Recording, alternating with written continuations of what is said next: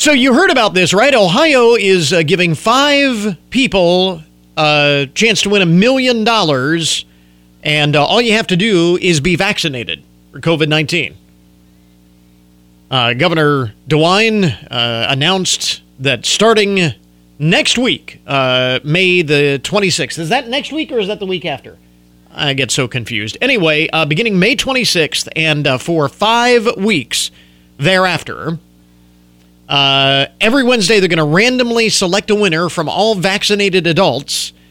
And as long as you've had at least 1 dose, you are eligible. And if your name is selected, you get $1 million. $1 million. Let's play Who Wants to Be a Millionaire? Ohio edition. In response to charges that it is a complete waste of money, he said the real waste is rather another life lost to the coronavirus. So anything that he can do to encourage people to get vaccinated. The prize money, for those who were wondering where this will come from, it'll be from the federal coronavirus relief funds, which makes sense because those funds that were allocated by Congress are use it or lose it funds. So if you don't spend it on something, it goes back to the federal government. So you got it, you may as well spend it, they're going to give it away. Everybody who is saying, oh, this is just a waste of money, is stupid, would probably take the money if they were, if their name were called. Would you give it back? I don't think so. Good morning, I'm Chris Oakes, and coming up today, Blanchard River Watershed Solutions makes their argument in favor of the Eagle Creek Storage Basin, a project they view as critical to the overall success of mitigating flood risk for the entire community. Also this morning, media personality, historian, and author Bill O'Reilly joins us to talk about the latest subject of his best-selling book series, Killing the Mob. In our community and business spotlight, fresh off their Days of Caring event, the United Way of Hancock County already busy preparing for the 2021 fundraising campaign. And in today's Throwback Thursday segment, Police Week comes at a time when the significance of the noble sacrifice by those on the front lines to protect the community is more recognized and appreciated than ever. This is the Good Mornings Podcast Edition for Thursday, May 13th, 2021. Today is the Day of Ascension, the 40th day of Easter, commemorating Jesus' ascension into heaven, as described in the New Testament. So, the Day of Ascension today. It is Cough Drop Day, honoring the lowly cough drop. International Hummus Day. It is National Leprechaun Day, which I thought was kind of random. It's nowhere close to St. Patrick's Day. It's just out of the blue. It says National Leprechaun Day here. It is National Tulip Day. I don't know if there are any tulips left. I think they all got by that freeze that we had a few days ago. National Fruit Cocktail Day, and more importantly, World Cocktail Day. So we have National Fruit Cocktail Day. It is World Cocktail Day. I like that one. That one's... So here is the latest shortage. Seem to have the oddest shortages these days. Now it is Chick-fil-A sauce. The chicken chain has notified its customers that it has limited stock of its dipping sauces. Oh my. In some stores, it says they have been forced to limit customers to 1 sauce cup per item. It seems to be a supply chain problem. So not quite on the level of the microchips in the cars that has ground the auto industry to a halt, but it's still right up there. Most of the shortages have been blamed on delays in international shipping deliveries due to the pandemic. And I wonder how much that jammed ship in the canal had to do with it. I mean, they said it was international shipping deliveries. Do they get the sauces from China? I don't know. But for whatever reason, Chick-fil-A, just be forewarned, they're running low on sauces. So, I'm thinking back to the days of World War II when everything was rationed. You know, when everybody pitched in because we had to ration everything. Like virtually every food was in short supply. And everybody just pitched in and did what needed to be done. And this generation, we're up in arms because we can only get one Chick-fil-A sauce cup per item. Whatever will we do? We are so soft. This is interesting research. You want to help your kids do better in school? Get them a dog. Washington State University researchers found that stress management programs that utilized therapy dogs were most effective for struggling students, specifically students who completed a 4-week-long program with animal therapy were found to have improved their cognitive skills in such a manner that persisted for at least 4 weeks. So they improved their cognitive and study study skills greater than other traditional stress management approaches that are not as effective. Speaking specifically for this segment of the population, students. Human-animal interaction expert and study leader Patricia Pendry says programs that focus on providing opportunities to interact with therapy dogs, results were very strong. When you're looking at the ability to study, engage, concentrate, and take a test, having an animal aspect is very powerful. Being calm is helpful for learning, especially for those who struggle with stress and learning. So if your kid struggles in school, especially come test time, as final exams are coming up, if your kid struggles in school, get him a dog. And that apparently will do the trick. A therapy dog. I remember the old days when we called therapy dogs dogs. I mean, basically what they are. This should not come as a great shock. This research, Ford Motor Company conducted an experiment and found that drivers and bicyclists who wore headphones while they were operating their vehicle, be it a car, a bicycle, whatever, operators of those vehicles were 4 seconds slower on average to identify potential road hazards when wearing their headphones. Study from Ford Motor Company. Ford is now letting the public try out the virtual experience themselves using their smartphones. It is an app called Share the Road Safe and Sound.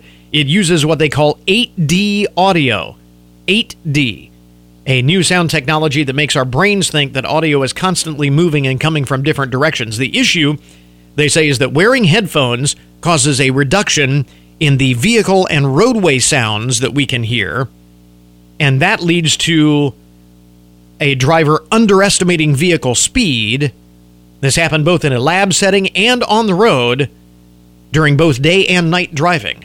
So, don't wear your headphones. Long and short of it, don't wear your headphones when you're riding your bike or you're behind the wheel of a car. I would never do that. I don't know who would do that. But then again, I don't know who would do this. You heard the story about the guy in California giving a new meaning to the term backseat driver. 25-year-old Param Sharma was arrested. He was caught riding in the backseat of his car while it was in self-drive mode.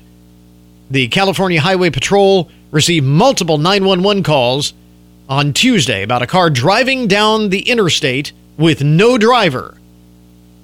Police say that Mr. Sharma moved to the front seat after being pulled over. He told local news that he plans to... How did the car pull over? If there was no driver, how does it know it's being pulled over? That's confusing to me. But anyway, Mr. Sharma said, this was the part that got me about the story. Mr. Sharma told local news reporters that he plans to ride in the back seat in self-drive mode again. He will not be deterred. He says self-driving cars are the future. I'm sorry, Mr. Sharma, the key word in that sentence is future. They're not here yet. Apparently he missed that. Do you hear what you're saying? Do you hear yourself? Anyway. And lastly here, among the first things you need to know this morning. Some of the most interesting and buzzworthy stories to get your day started. And this is a great story. Guy in West Virginia is making history after his passing. 95-year-old Cecil Lockhart passed away earlier this month, and his liver was used for the life-saving transplant in another woman. This lady got his liver, his 95-year-old liver. The Center for Organ Recovery and Education says that makes him the oldest recorded organ donor in U.S. history. His family tells the Center for Organ Recovery and Education, CORE, that he decided to be a donor after his son's death helped dozens of other people through tissue donation. And he said, then I'm going to do that too. Two things that I thought were interesting about this story. How would you like to be the recipient? If you were the recipient, how would you feel about a 95-year-old liver being transplanted? Well, it's better than the one I got, I guess. But this was kind of interesting. It said Mr. Lockhart was a World War II veteran and a coal miner for more than 50 years. So they're probably not going to use his lungs, I wouldn't think.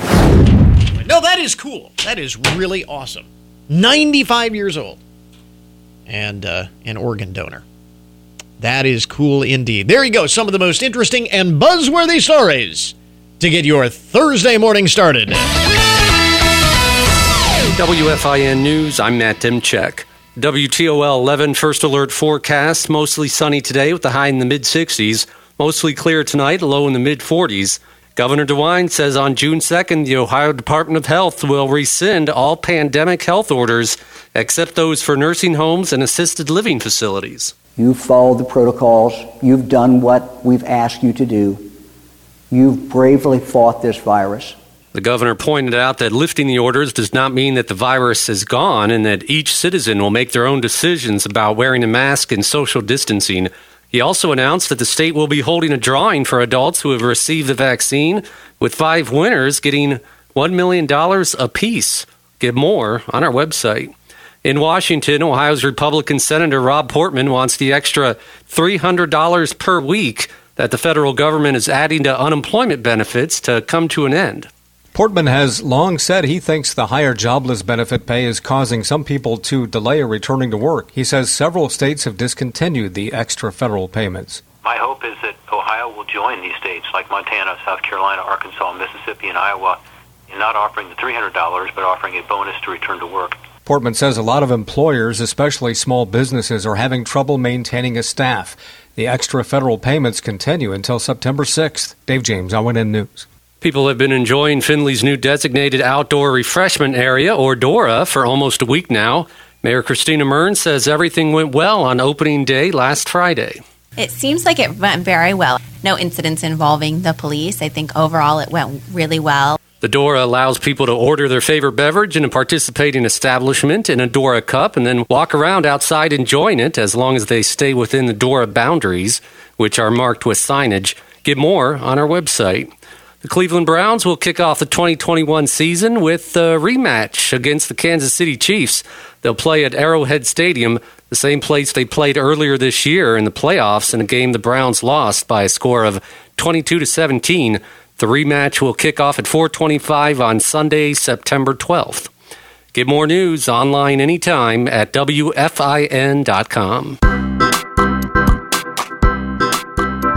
Always a joy to have our next guest with us. Media personality, historian, and author Bill O'Reilly is out with another title in his best-selling book series, Killing the Mob. Bill, thanks for taking the time this morning. We certainly appreciate it. Always good to talk to you. My pleasure, Chris. How are you? Doing very well. And looking at this book, Killing the Mob, this is what, the 10th book in the Killing series now?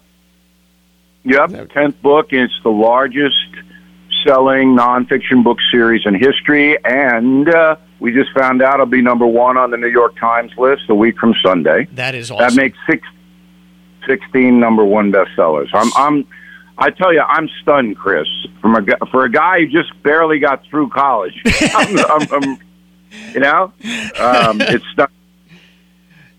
Did you envision this series going on this long? I mean, I'm assuming that you started. I mean, Killing Lincoln was the first one, and then Killing Kennedy. So I'm assuming that you envisioned this as a series. But did you imagine it to go on for 10 books plus?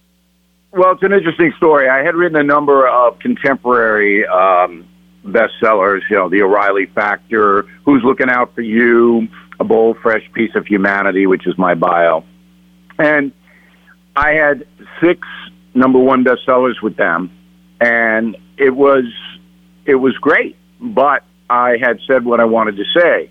So I went to the publisher. I said, look, I want to write some history books. I'm a former history teacher, high school history teacher. Mm-hmm. And the guy looked at me and goes, what are you, nuts?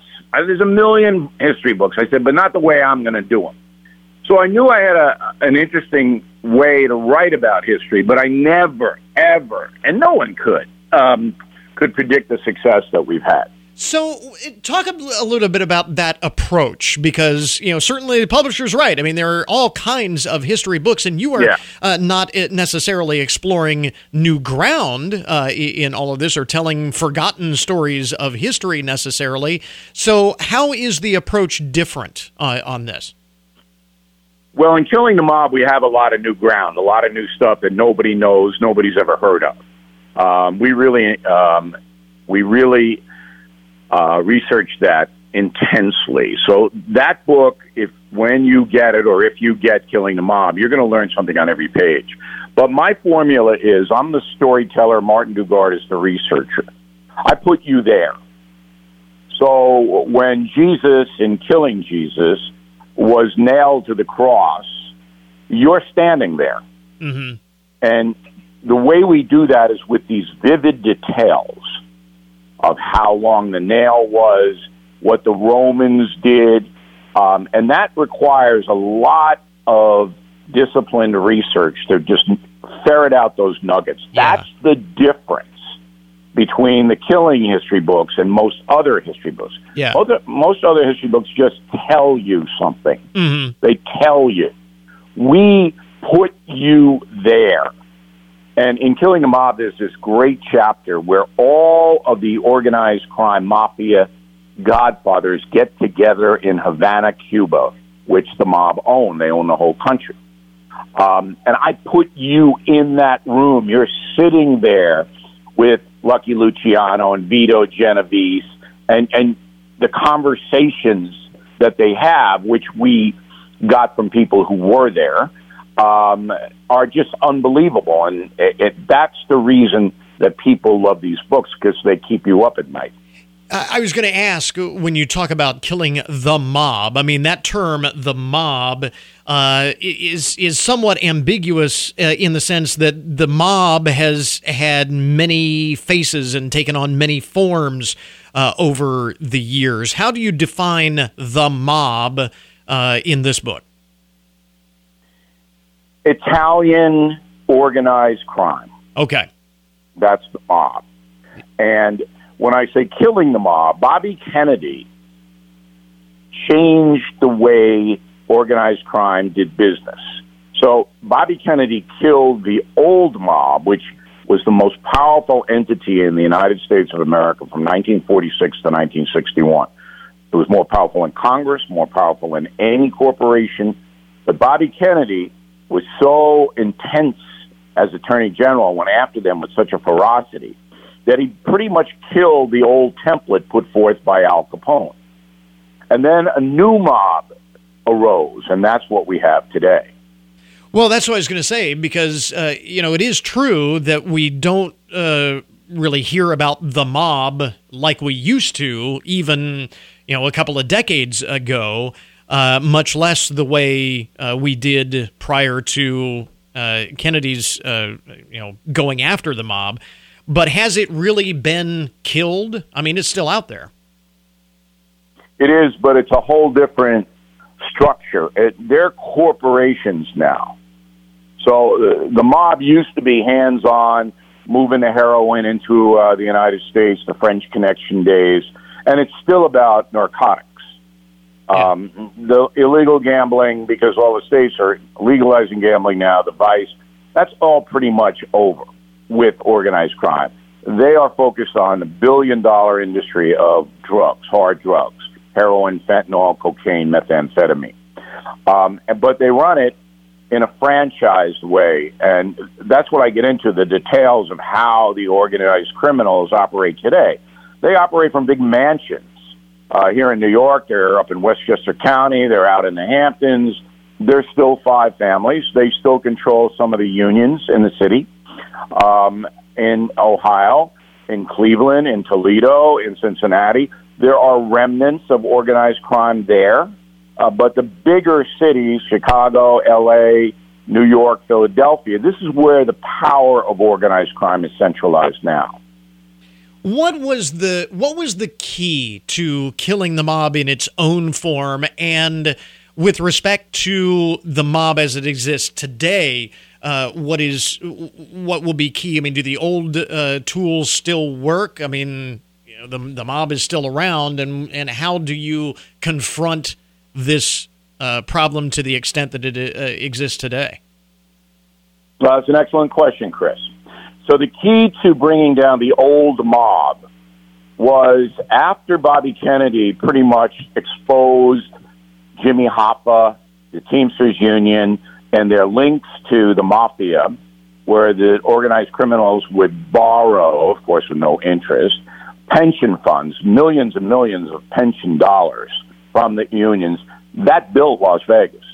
That money built Las Vegas. Right. Once Kennedy exposed it, and once Congress got involved and saw the corruption, massive corruption, they passed RICO laws. And the RICO laws made it easier for the federal government to wiretap the organized criminals. So John Gotti was the last flamboyant, in-your-face, in-the-press godfather. Right.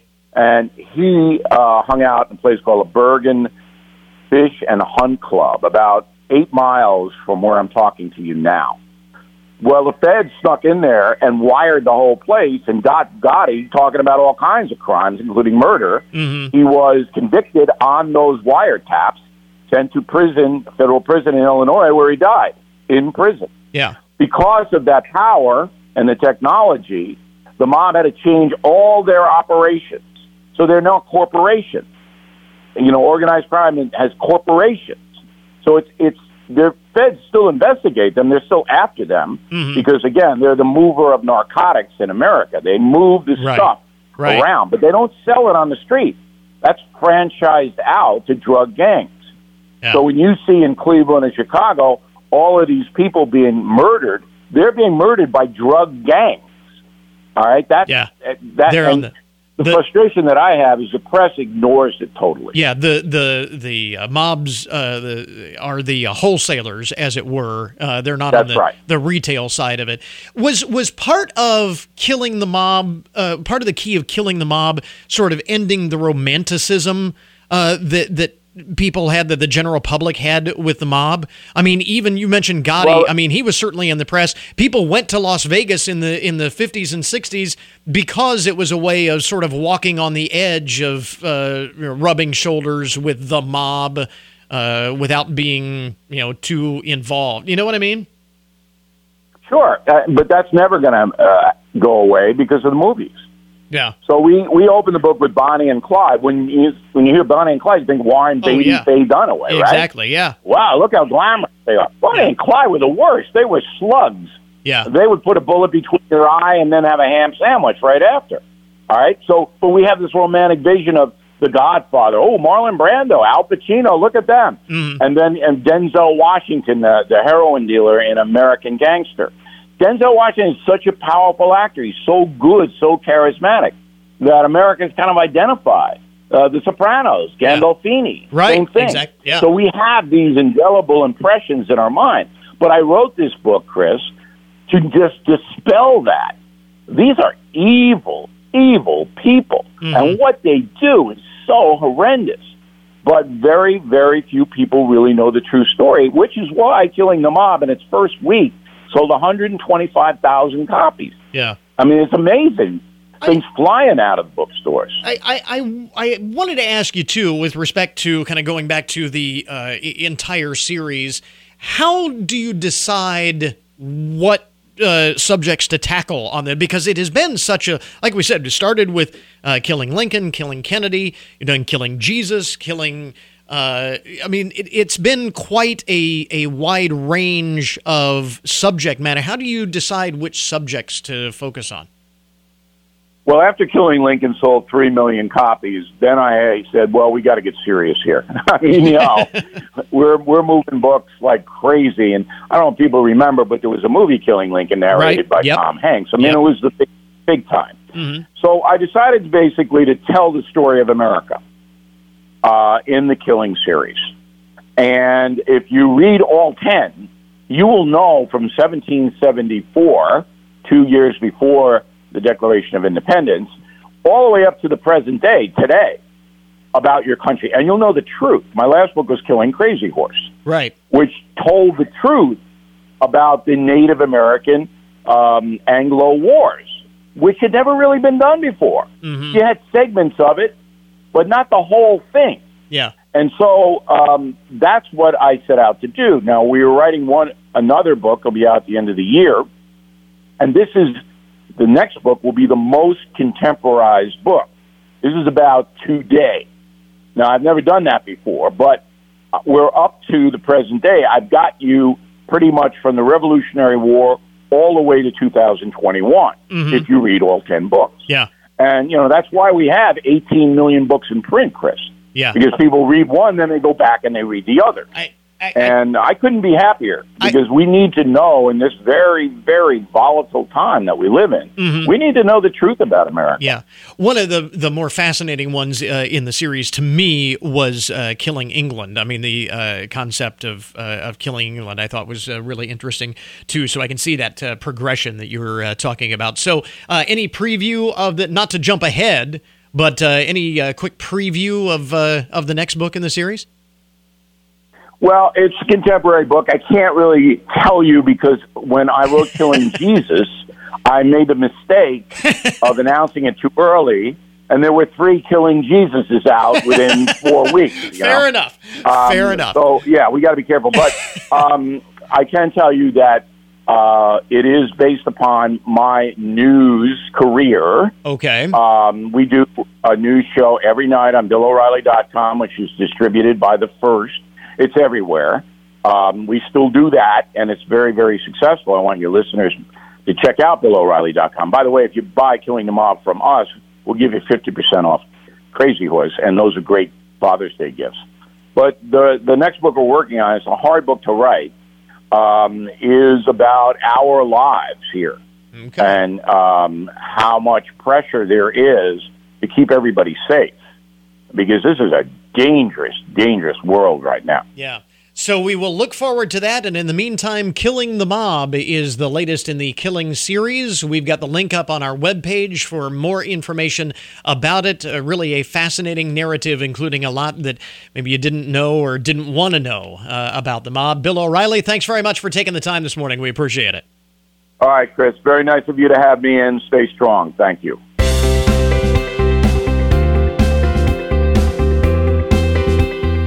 Joining us in the studio this morning in his capacity as a member of Blanchard River Watershed Solutions is Tim Miley.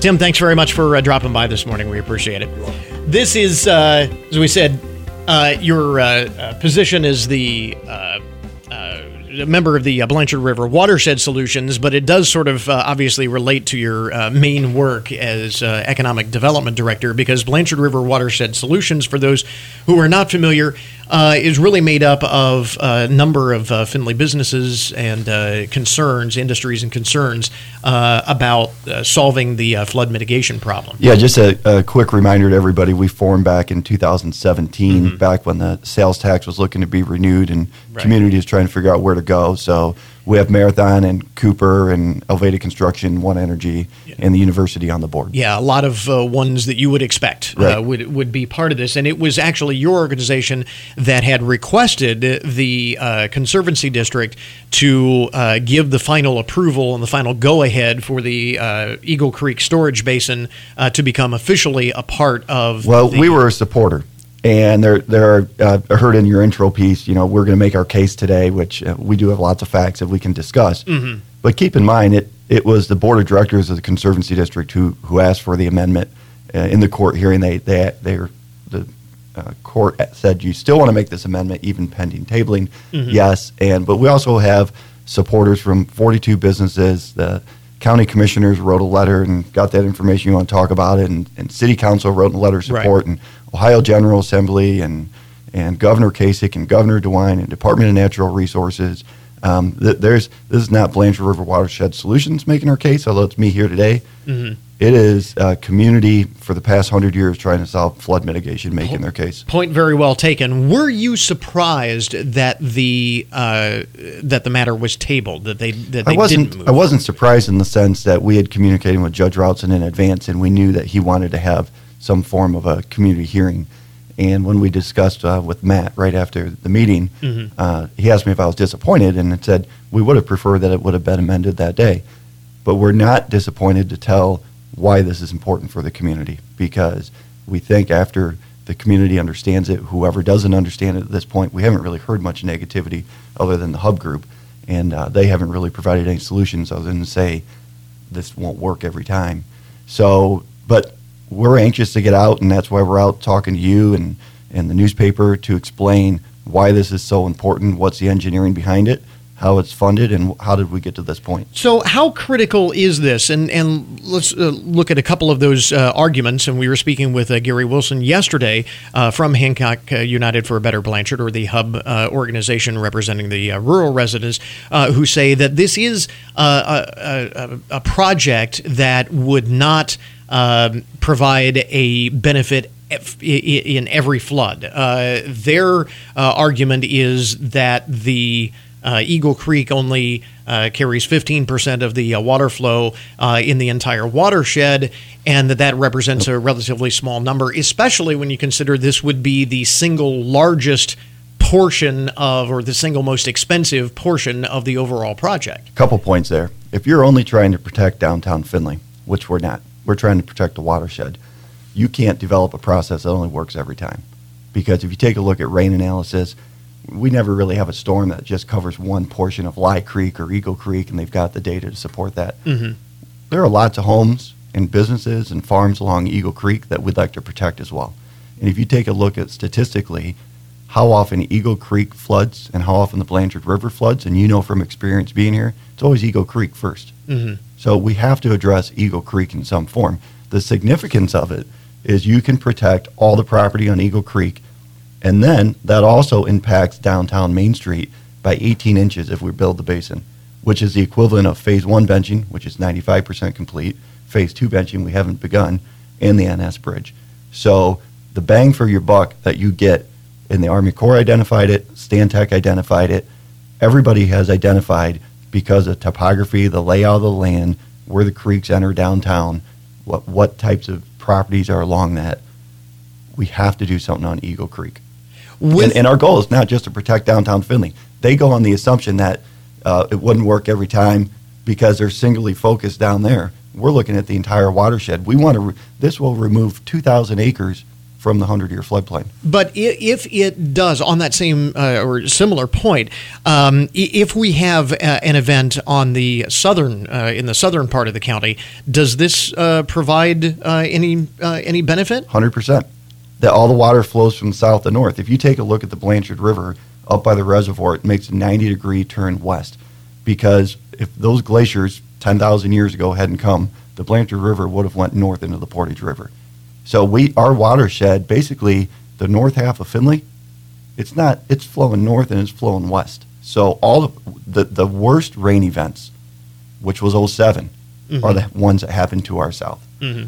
And again, so this would, in fact, catch some of that regardless of where that water comes from. Well, it'll be Eagle Creek, Lye Creek, or the river, but they all run parallel to each other within 3 or 4 miles, and then head west and on their way to Ottawa.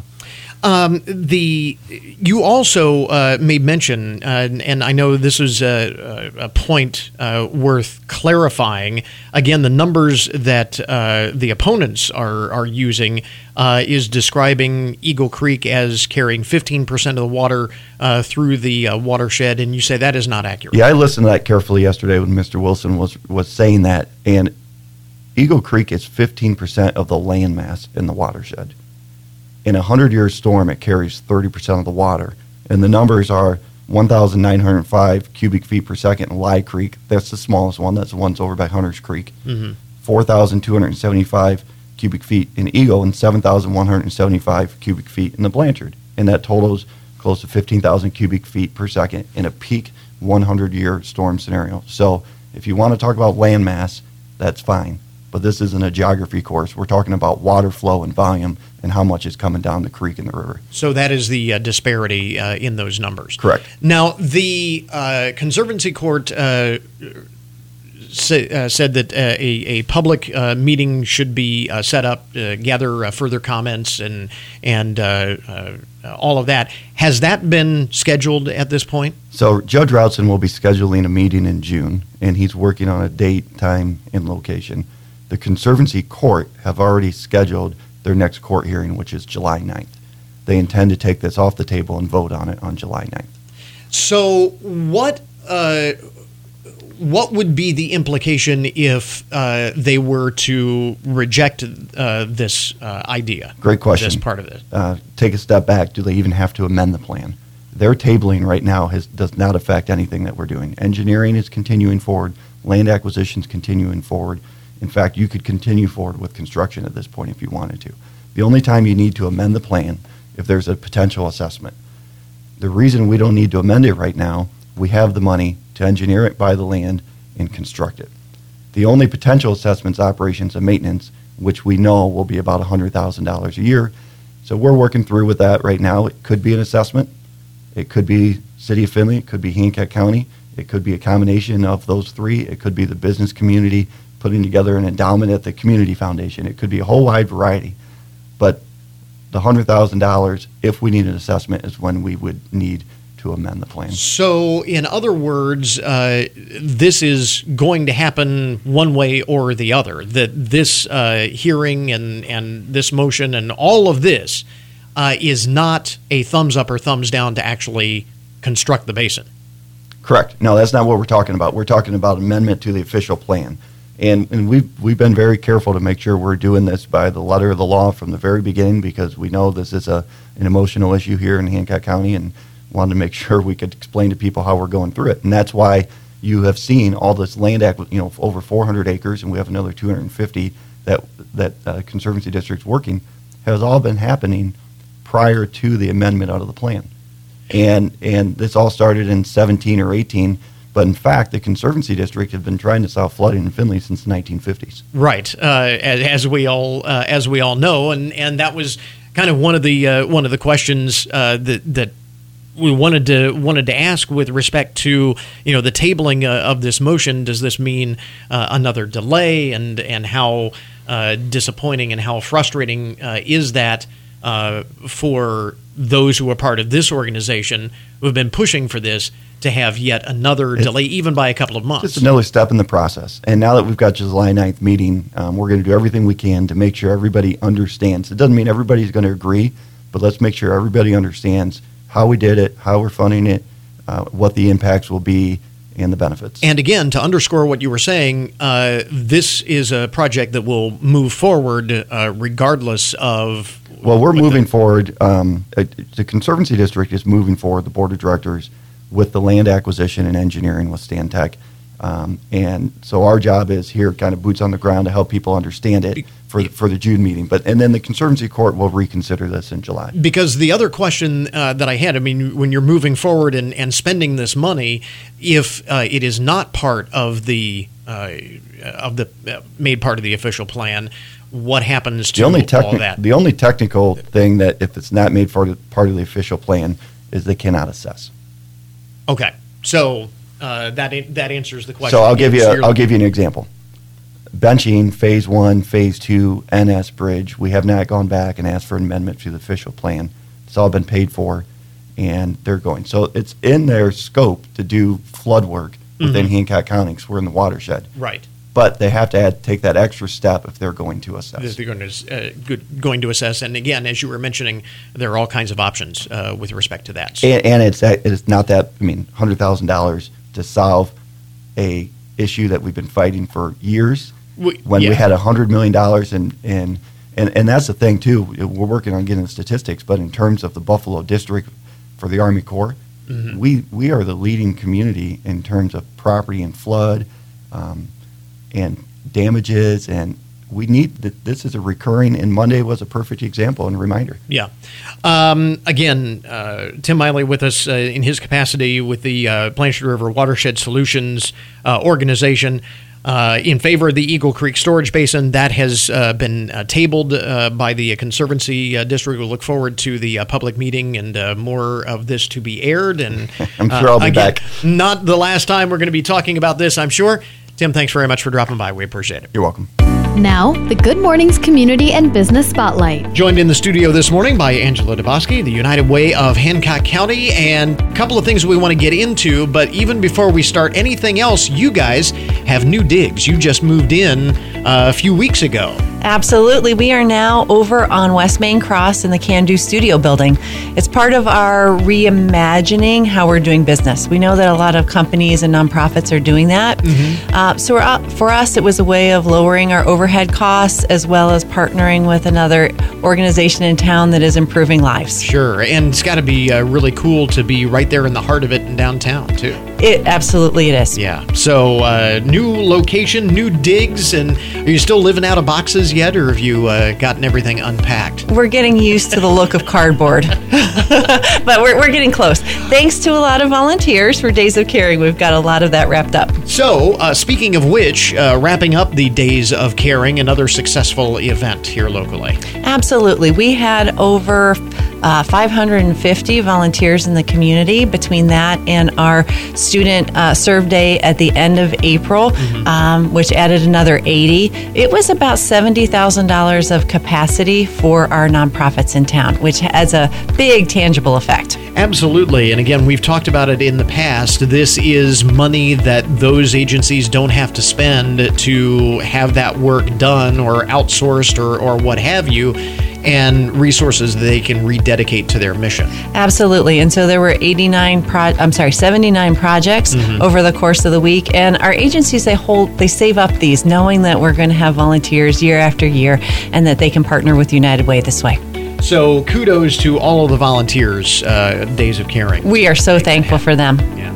Now we start to transition into the next campaign and starting to see some of the early events that are tied into the next 2021 campaign. Yep, we're never just sitting on our laurels for sure. So campaign is kicking off. We have our pace setters that will begin in August, but even before that, we are the beneficiary of a golf outing that is happening in the beginning of June.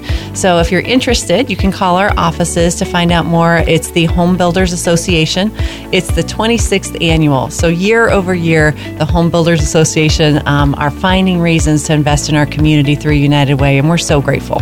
So again, folks can sign up for that right now, and this is kind of the early signs of gearing up for the campaign. You mentioned pace setters, and before you know it, we're going to be off and running. Do you have a timeline? I don't mean to put you on the spot here, but do you have a timeline in terms of this year's campaign dates and all of that?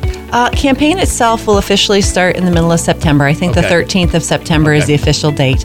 We have some really great things I can't share yet, but we have a really exciting event that is going to be going on for about 6 weeks during campaign season. So last year we ran Masked Singers Live United and a lot of community involvement. I think this year is going to top it. Oh, well, we'll look forward to that. And hopefully things are going to be in person again this year?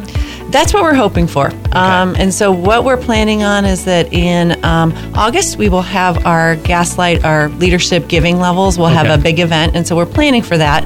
But along the way, just in case, and we feel it's really strong, we have gatherings. So over the course of the summer, we'll have some weekly events where we pull in our major donors just to say thank you, just small groups of 10 or so, which gives a really great opportunity to give that personal thanks and share how people are making a difference in our community. Always these days have to make contingencies just in case, but the plan is for in-person events tied into the campaign. So always something going on at the United Way and things to look forward to as we head toward campaign season. Angela Dabowski, thanks very much for dropping by. We appreciate it. Thank you. The Community and Business Spotlight is a promotional advertisement paid for by the featured sponsor. We interrupt this program to bring you a broken news alert. Today's update on the odd and unusual side of the news brought to you as a public service, more or less, of Hancock County Veterans Services. A pro tip: kiddie pools are not seaworthy. The story is coming up momentarily, but first, leading off today's broken news, social media can make people do pretty strange things sometimes. Here is just the latest example. On Monday morning, 28-year-old Audrey Francischini dressed up like a teenager, grabbed a backpack and skateboard, and started wandering through the American Senior High School in Hialeah, Florida. She pretended she was a student and wandered the school halls, handing out pamphlets that featured her Instagram handle and asking students to follow her. Security stopped her at one point, and she told them she was looking for the registration office. But she allegedly kept walking through the halls after that, still handing out pamphlets, until security at that point attempted to stop her for a second time. Ms. Francischini allegedly refused to stop, at which time security notified school officials of a potential threat on campus. Police say she managed to slip outside a side door and flee the school grounds, but they were able to track her to her home via her Instagram and place her under arrest. She has been charged with burglary, interference with an educational institution, and resisting arrest. All because she wanted to get more followers on her Instagram page.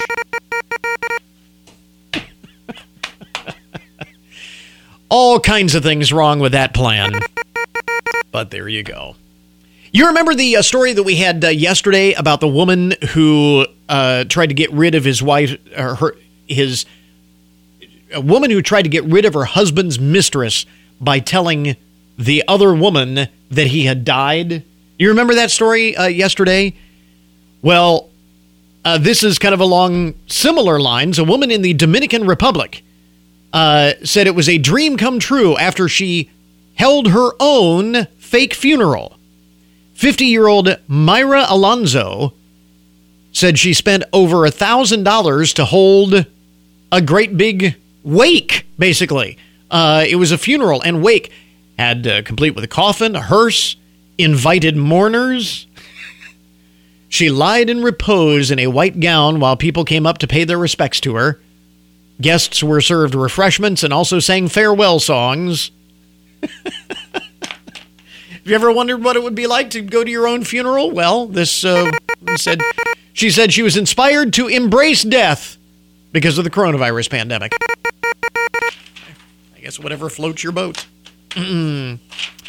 Speaking of floating boats, this is something that you probably should already know, but just in case, you really should not go out sailing in the ocean on a homemade boat, especially if your homemade boat is constructed out of 2 kiddie pools, plywood, duct tape, and 25-gallon buckets. On Saturday, 2 students from the University of California, Santa Barbara, UCSB, set out on a voyage into the Pacific Ocean on a boat they had constructed out of 2 kiddie pools, plywood, duct tape, and 25-gallon buckets. Surprise, surprise, they ended up needed to be rescued. Santa Barbara County Fire says the oar that the 2 students had with them wasn't cutting it, and the tide kept pushing them further and further out into the ocean. They say when they finally got there, they were about 300 yards offshore. The call for help came from someone onshore who spotted them thanks to strobe lights that they had on board. So at least they had that. Crews rescued them at 2:37 in the morning and noted on Twitter that alcohol was not a factor. Alcohol was not a factor. They were just stupid. Rescuers say there were no injuries. Fortunately, the ocean was calm at the time, even though the water temperature was in the 50s. Don't do that. Kiddie pools are not ocean-worthy vessels. Yeah. Kansas City, Missouri police had an easy time identifying one identity thief because after purchasing a nearly $60,000 car under someone else's name, the man willingly posed for a picture by his new vehicle. This is a story in Newsweek. Says the suspect bought a $58,000 Ford Explorer this past summer, and unfortunately for his victim, they didn't realize that their identity had been stolen until much later. But after the discovery was made, police got to work to identify the perp who went on a shopping spree. They got a big break when approaching the dealership for any information, and the dealership told police that it is customary for staff to take photos of new car buyers, so they went to their files and they turned over the photo of the identity thief. Because a lot of dealerships do that now today, and they post the photos on social media and so on. So they had a picture right there of the identity thief. Police shared the image online, and an hour later, they had their man. But here is the twist. It turns out that the guy is already in custody on different charges. The prosecutors say they will submit the case still to add additional charges and more jail time. The suspect was busted for a different crime. Kansas City police intend to charge the suspect, who they declined to give his exact name, but he'll be facing a fraud charge. And finally, in the broken news this morning, because we always have to have something out of Florida, one Florida man is being hailed a genius after he used a taxi cab as his getaway vehicle. Elijah Shelton, age 24, accused of robbing a bank early Friday morning, making off with $8,300 before authorities could arrive on the scene.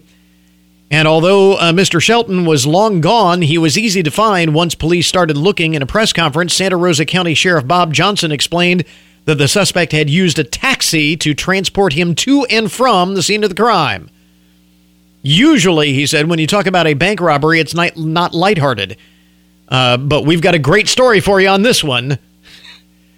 He said the guy who after this will be referred to as the genius decides he wants to rob a bank. Normally, you'd get a fast car so you can get away, but instead he called a cab to his house, picks him up, takes him to the bank, waits in the parking lot. He robs the bank, comes out, and the cab takes him back home. He said the taxi driver had no clue what was going on, but the taxi driver was able to identify his fare and led cops right to him. Mr. Shelton has been charged with robbery, grand theft, and drug possession, and is currently being held in the Okaloosa County Jail pending extradition to Santa Rosa County. There you go. That is today's Broken News Report.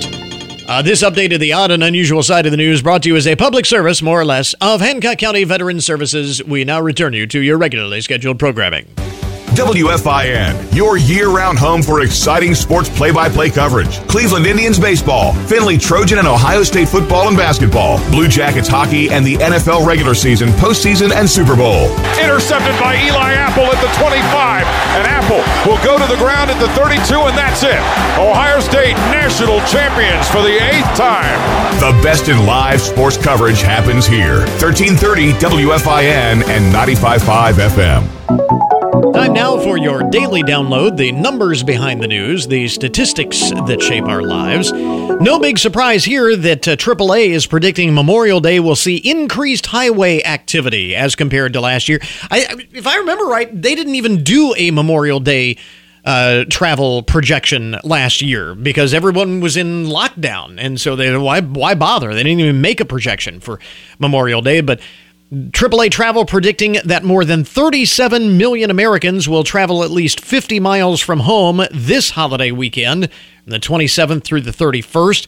That is a 60% increase from last year when just 23 million Americans ended up traveling for Memorial Day weekend. The significant rebound in travel expected because more Americans are getting the vaccine, because the CDC recently updated its travel guidance saying that fully vaccinated Americans can safely travel around the country. It is predicted that of the 37 million Americans expected to travel Memorial Day weekend, 34.4 million will travel by car, which is 12 million more than last year. 2.5 million will fly, which is nearly 6 times more than last year. And the remainder, about 237,000, will take a bus, a train, or a cruise. And again, cruises have been really hard hit because of all of this, as we know.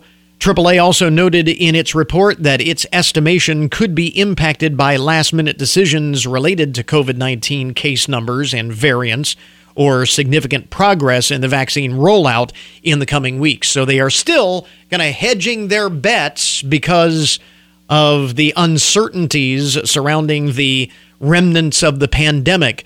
But it's another good sign, even that they are making a projection. And lastly, this morning in our Throwback Thursday segment, this is Police Week. And over the past year, the significance of the noble sacrifice by those on the front lines to protect our community is more appreciated than ever. In May of last year, we spoke with former police officer turned attorney for first responders, Lance LaRusso. He's the author of the books When Cops Kill, Blue News, and Hunting of Men. We pointed out that in this respect, the COVID-19 pandemic really could not have come at a better time for the profession of law enforcement because they have largely taken a beating in the court of public opinion in recent years. Well, people are starting to realize that these are the people, no matter how much you bash them, that are still coming to work, still responding to needs for assistance. Whether you like them or not, people are still calling them, and thank God they're out there, and thank God they're still willing to do the job. It takes something special to be able to continue to do that and put yourself out there on the line each and every day when there are so many who are not appreciative and, in fact, sometimes overtly hostile. Yeah, and I think that's an important lesson to learn, because I think overwhelmingly people do support the police. I can't tell you how many times over the past several years officers who are friends and clients will tell you that people will come up to them in gas stations and thank them for what they're doing while they're getting coffee, or people bringing cookies and cakes by the precinct and things. So they are appreciated. The problem is that, the people who seem to be the most ignorant yell the loudest. I do think that this phenomenon of the way law enforcement are viewed is somewhat geographically skewed, shall we say. The perception is going to be very different in, say, a large urban area with more media scrutiny, more crime, and frankly, potentially more bad apples ruining the bunch than in smaller, more rural, and more conservative areas of the country.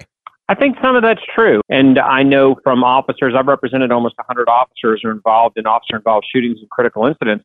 And over and over and over again, when officers are completely cleared of all of the charges by every level of criminal justice investigation that can be done, that coverage doesn't make it to the people. The big question, of course, and again, we talk about how all of what we have been through over the past months has given a new appreciation for a lot of folks to the job that law enforcement does and the very difficult task that they are charged with. The big question, of course, is how long does that appreciation last?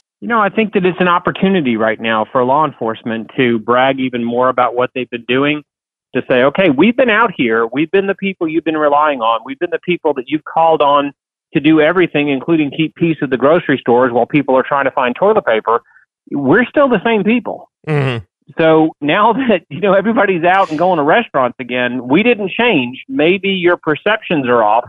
And by the way, maybe you need to learn more about the reality and stop just listening to the rumor mill. Again, we go back to that idea of police departments and those in law enforcement being better about going out and telling their own story. To a certain extent, some of that is excusable when budgets get tight and cuts have to be made. It's a lot easier to say that a community relations person or a PR person is less important than having a beat cop on the street or an additional detective in the squad. No, absolutely. And, that's one of the things I talk about in Blue News. One of the beautiful things, and it can go to Amazon, and it's also available on Lance LaRusso books. Social media is free. Yeah. It doesn't take more than just a little bit of time for an officer to do it. And this is what's a real dichotomy to me. The same people who scream and holler that there aren't enough community relations officers that are in the community doing things are the same ones who are causing problems that is leading to attrition and a lack of recruiting. And then you have professional athletes complaining about law enforcement instead of using their celebrity status to go help keep kids out of gangs, which will make cops more effective. I mean, It's this amazing, whirlwind of society that we're in. And it seems like the answer to crime is, number one, to blame law enforcement for it, and number two, to let people out of prison who have manifested themselves to be dangerous. A lot to consider when thinking about the relationship between law enforcement and the public and who is out there protecting us, and the need for another generation to come up after this one. So point well taken there as well. Again, former police officer turned attorney Lance LaRusso. You mentioned your books, which are fascinating for the public and for police officers alike. Mention the website where folks can learn more. They can go to huntingofmen.com or bluelinelawyer.com, or the books are available on Amazon. And the profits from Blue News and When Cops Kill support law enforcement charities. We're right about $28,000 now. From May of 2020, in honor of Police Week, our Throwback Thursday segment this morning with former police officer turned attorney Lance LaRusso. And that will put a wrap on our podcast for today. I want to thank all of our guests for joining us on the program, of course. Remember, you can get more information about all of the topics that we talk about each day on the program at our webpage. That is goodmornings.net. Coming up tomorrow, talk about timely. This is Infrastructure Week. We'll talk about why there is such a debate over something that everyone seems to agree on with both the U.S. Chamber of Commerce and the AFL-CIO. Also, another collection of recipes from Kyra's Kitchen and lots more to do until tomorrow morning. That is Good Mornings for this morning. Now that you've had a good morning, go on out and make it a good day. Get you back here tomorrow.